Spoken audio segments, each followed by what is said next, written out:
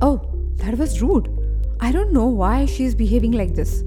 Has it happened to you that someone's reaction or overreaction was really confusing and you didn't know what have you done to cause that kind of behavior? When you don't understand it, it's natural for us to say, what's wrong with this person? Why are they so rude and unreasonable?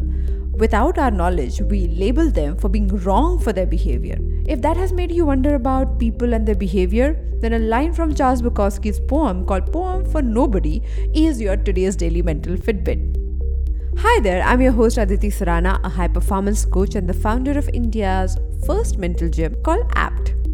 I welcome you to Daily Mental Fitbit, a podcast where you learn simple, practical, effective tools and hacks to be mentally and emotionally fit. The angry, the empty, the lonely, the tricked. We are all museums of fear. I love this line.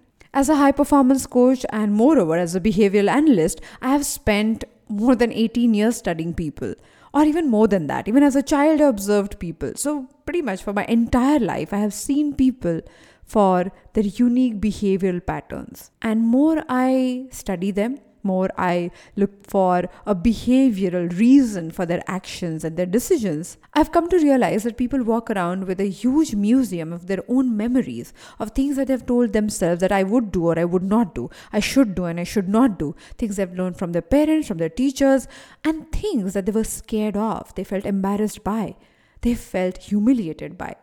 Now this makes your museum of fear, the way Charles Bukowski is referring to it.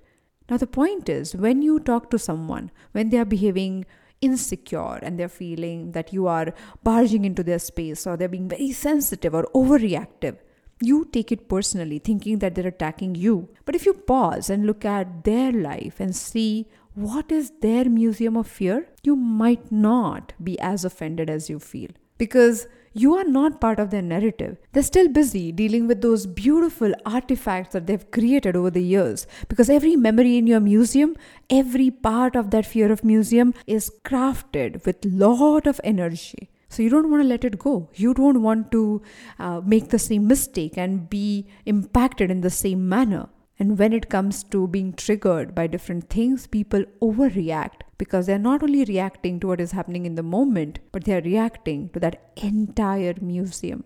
So next time when you're dealing with someone like that, just try to be slightly considerate. I'm not saying you should agree with them, but adding that drop of kindness in your behavior or understanding the story from their perspective will change the way you speak with them.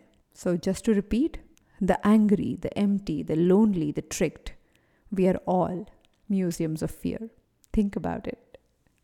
More such conversations on Daily Mental Fitbit to claim your mental fitness right away.